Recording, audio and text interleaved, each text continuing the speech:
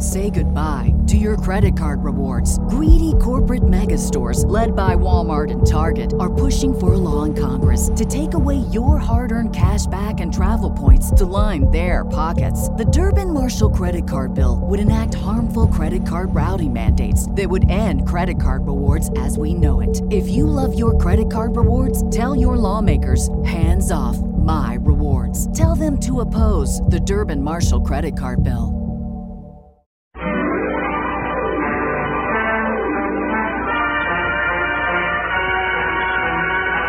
They'll know you've arrived when you drive up in the 1958 Edsel, the car that's truly new from nameplate to tail lights.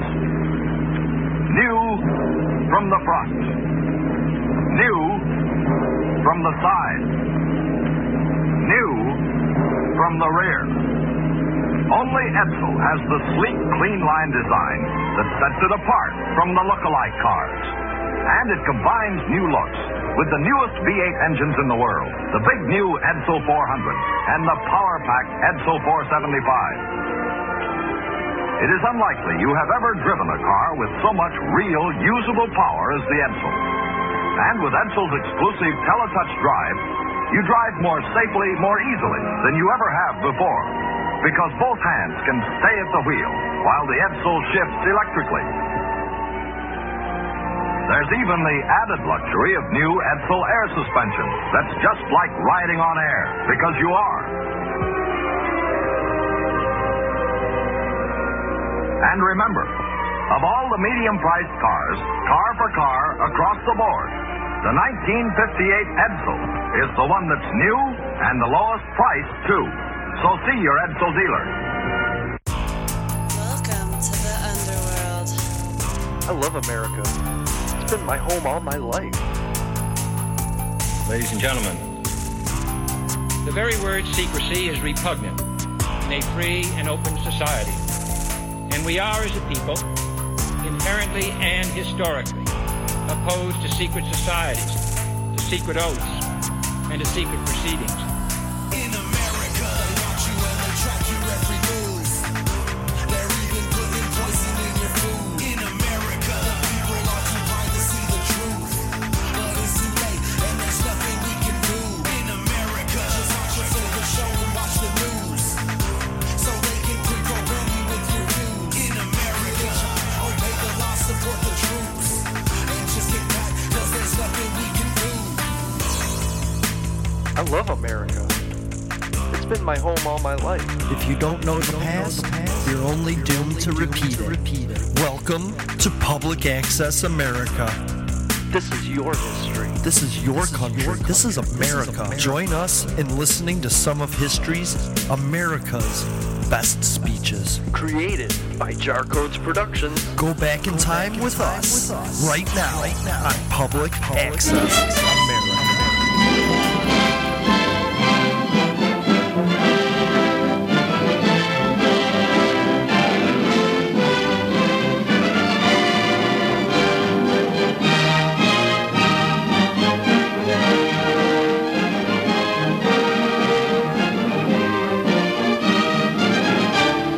June 4th, 1944. Rome was free, liberated after 21 years of fascist rule. The Allied Fifth Army entered the Eternal City from the south, acclaimed by cheering multitudes.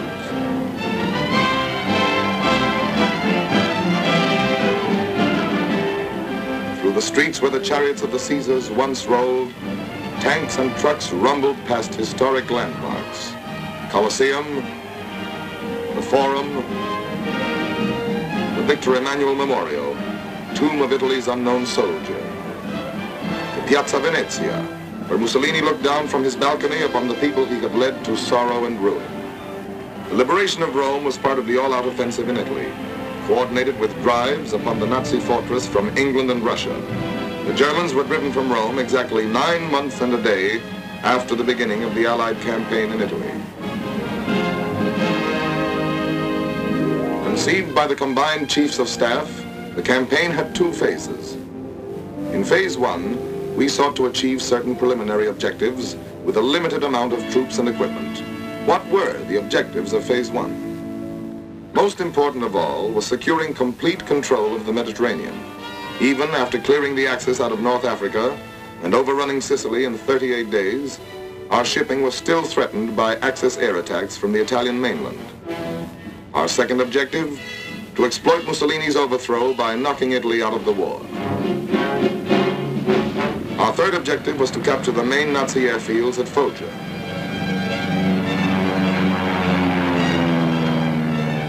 Fourth, we wanted to engage the enemy at the quickest point of contact and force him to withdraw as many divisions as possible from the Russian front and the invasion front in Western Europe.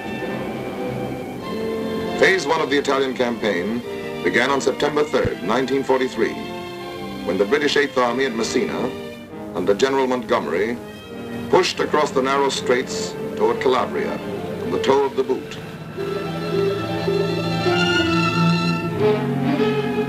And landed there virtually unopposed. The towns of the toe were swiftly occupied, and the 8th Army pressed north up the peninsula. By September 8th, we had swiftly accomplished one of our objectives when General Eisenhower announced the capitulation of Italy. The Italian fleet surrendered, and 66 Italian divisions laid down their arms.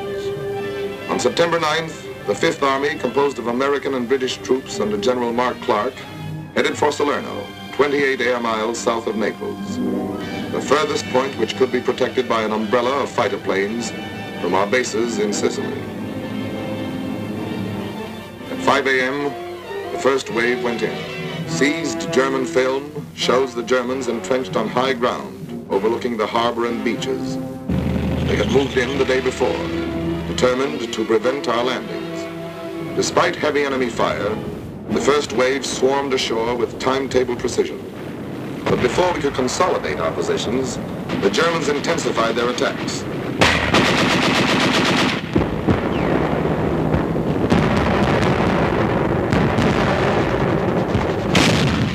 88mm guns slowed up our landings and imperiled the entire beachhead operation. Despite heavy support from the combined fleets, the situation grew more critical.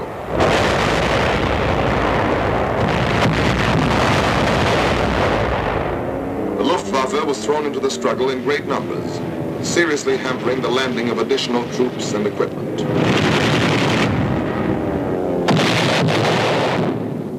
Support from the RAF and the 9th American Air Force reached its peak when 1,860 sorties were flown against German troop concentrations on September 14th. On that day, the German news agency announced that Salerno was another Dunkirk. Actually, the beachhead had been secured, despite heavy losses. Meanwhile, the 8th Army was pressing north. On September 16th, patrols of the 8th and 5th made contact. The 8th was a threat to the German left flank, while the 5th Army counterattacked from the beachhead.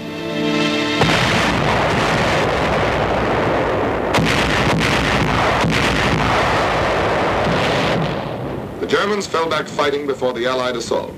Tommies and doughboys drove them out of the foothills and pressed after them. The German withdrawal was complete. General Clark's order of the day read, "We are here to stay. Side by side with the 8th Army, the 5th Army will advance." On September 27th, the 8th captured the Foggia airfields, achieving two more of our objectives. Our Mediterranean shipping was now relatively safe from air attack, and from Foggia we could bomb southern Germany and the Balkans. As the Russian armies advanced, we could operate in close support with them, bombing rail junctions and military installations in the German rear. Budapest, Belgrade, Bucharest, Ploesti, Sofia. On October 1st, 3 weeks and a day after the Allied landings at Salerno, the 5th entered Naples, one of the great ports of the world. The damage done by the Germans was soon repaired, and it rapidly became our main supply artery. As our troops pushed north, they passed countless thousands returning to their battle-scarred homes.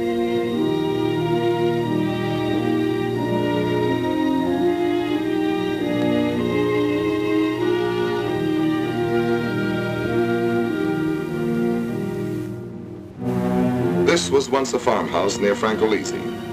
The farmer had refused to give up his livestock to feed German engineers.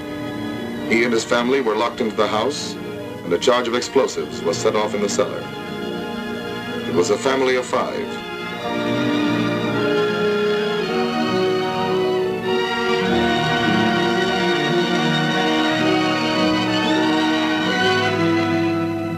One month after our landing, we reached the Volturno River. There, the campaign became a battle of rivers and mountains, fought through autumn torrents, wind and rain.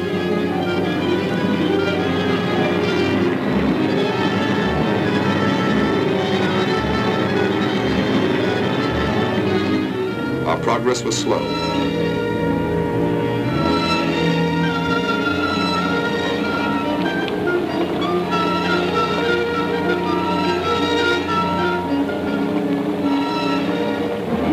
Advance units sometimes clung to their rain-soaked positions for 30 days without relief.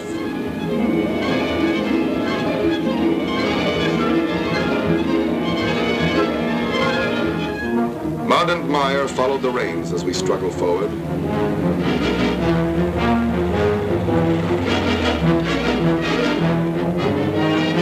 Throughout the centuries, there have been hundreds of wars in Italy, but only once has it been conquered through these mountains. Winter brought snow, ice, and freezing temperatures. A topographical map shows how the mountains lie like an endless row of fortresses, each protected by its moat, a river at right angles athwart our line of march. Here, weeks were consumed forcing a single pass, crossing a single river. 100 men often held up 1,000. Let us see on this typical situation how the Germans defended a pass and the methods we used to capture it. Beyond the demolished bridges, the Germans laid minefields and emplaced machine guns and anti-tank guns to cover the minefields and bridgehead. Further back, they built pillboxes and concealed artillery just over the crest of the mountains. To take a position like this, we first had to lay down a tremendous artillery barrage. Behind this, our infantry had to swim the river at night, clear a way through the minefield, and put the machine guns and anti-tank guns out of action. Only then could pontoon bridges be put down and our artillery brought across. Then, as our guns went to work on the pillboxes and on the enemy artillery in the mountains, the infantry captured the pass by working around the enemy's flank, storming the pillboxes from side and rear, and silencing them with grenades and flamethrowers. Much of the time, the going was too steep for vehicles, and muscle and mule took over. Supplies were brought through over precarious trails.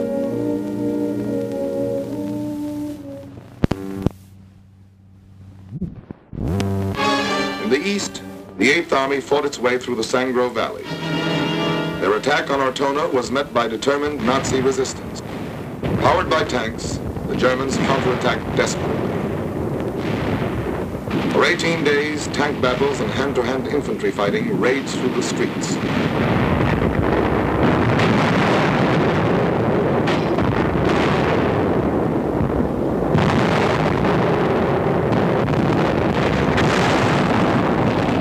The Germans were finally driven into the northwest corner of the town.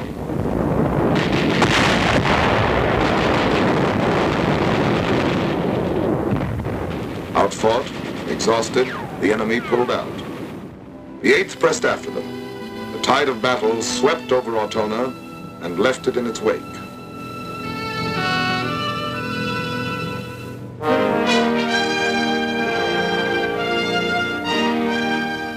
When General Eisenhower visited the Central Front, it was 3 months since we had crossed the Volturno. We had advanced 12 miles in this sector, sometimes at the cost of a man a yard, and were facing Cassino, key to the strong Gustav line, which the Germans had orders to hold at all costs. Cassino lies on the northern slope of the Liri Valley, through which runs the Via Casilina, highway number 6. Possession of the valley and the mountains overlooking it from both sides would take us forward to the foot of the last mountains, barring our way to Rome. Our plan was to force the Rapido River both to the north and south of the town. While the southern force maintained pressure, the northern unit was to circle through the mountains behind it, cleaned the Germans out of their positions there and stormed the town from north and rear. At Hangman's Hill, this unit fought for days. Other vantage points changed hands again and again.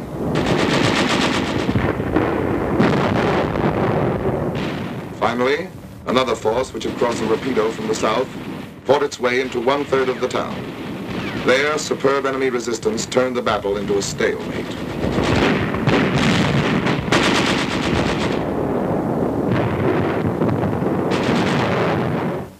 The Gustav Line ran across the peninsula and was anchored at Cassino. To break the stalemate, we tried an end run, amphibious landings at Anzio and Nettuno. The Germans were caught off guard, and for several days, American and British troops encountered only light opposition as they landed and consolidated the beachhead. It was up to the German High Command to determine the importance of this new threat to their flank and rear. Marshals Rommel and Kesselring decided against falling back and brought in 13 fresh divisions from their dwindling strategic reserves. More and more, we were accomplishing our objective of diverting Nazi divisions from the Western and Russian front. Heavy Luftwaffe raids supported those 13 divisions as they sought to drive us into the sea.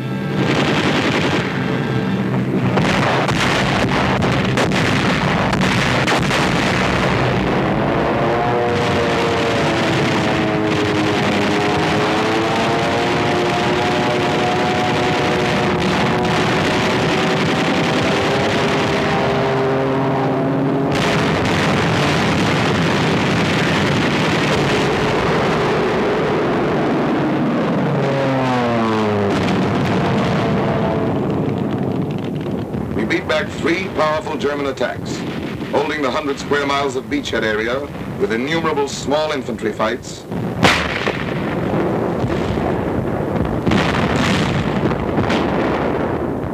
and tremendous artillery barrages.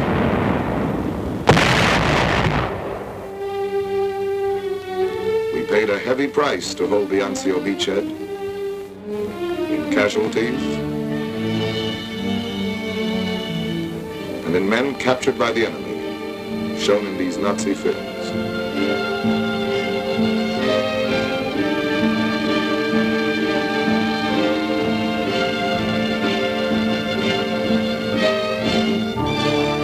Back at Cassino, the fight continued. The Germans held an obvious advantage by their occupation of the Benedictine Abbey above the town. They were asked to abandon it and refused. We had no alternative but to bomb the Abbey to save soldiers' lives.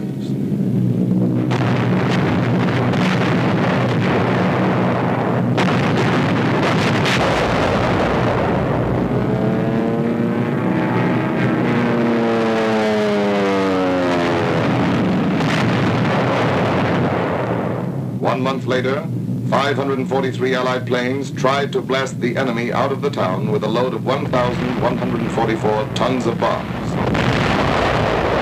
The Germans took cover in caves and tunnels.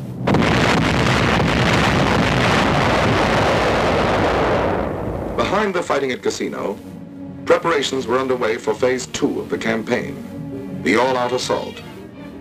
Phase 1, the preliminary campaign, was drawing to an end. Reinforcements and great quantities of new equipment were brought in.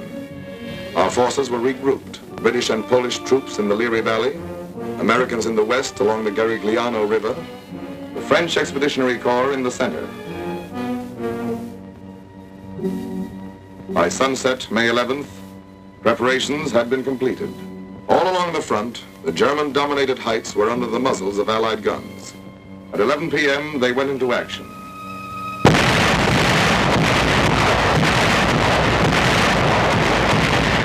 By dawn, the big push was well underway. General Alexander, commander of the Allied forces in Italy, told his troops that to them had fallen the honor of striking the first blow in the great final invasion of Fortress Germany.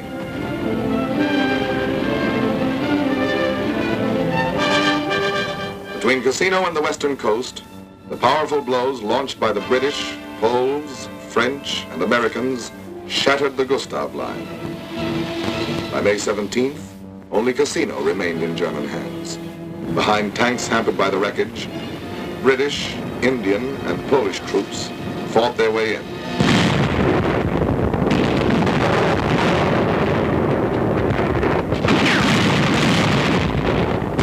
On May 18th, Cassino fell, and the Gustav Line had ceased to exist.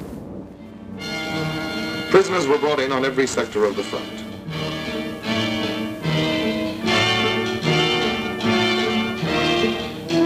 Thousands more were slain.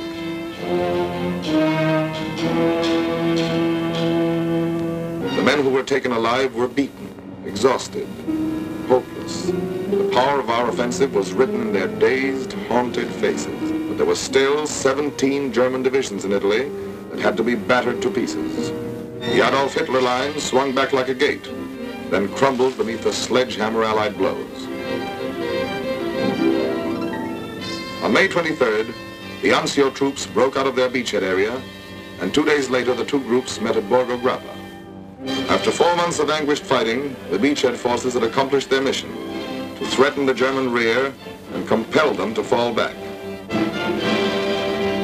The road to Rome was lined with the wreckage of Nazi legions, blasted by Allied air power as they fled before the reunited Fifth Army.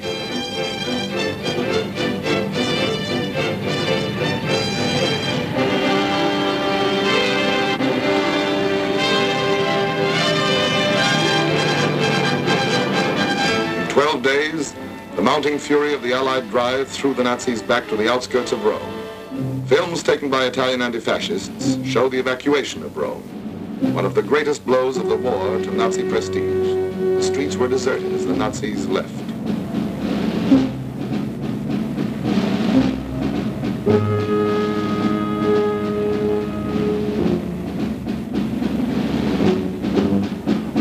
After 21 years, a free Rome laughs again. A free Rome speaks again. A free Rome reads again.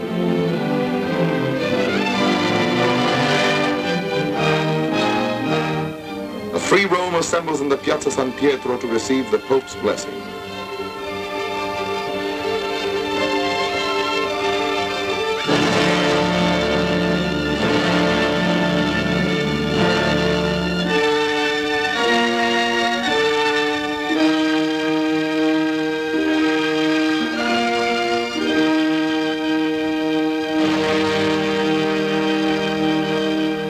Free Rome prays, remembering the dead.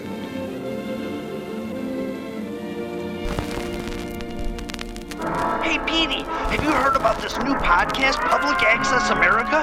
You can find it on iTunes, Google Play, Player FM, TuneIn Radio, and even the Stitcher Smart Radio app. It's so cool! Not for nothing.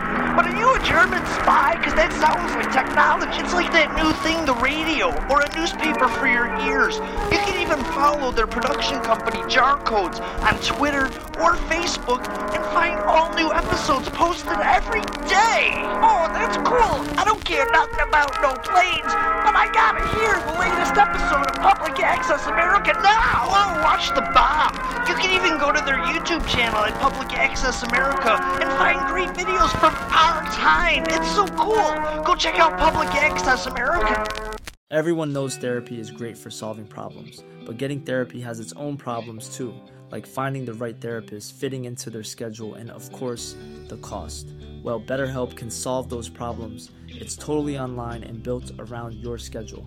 It's surprisingly affordable too. Connect with a credentialed therapist by phone, video, or online chat, all from the comfort of your home.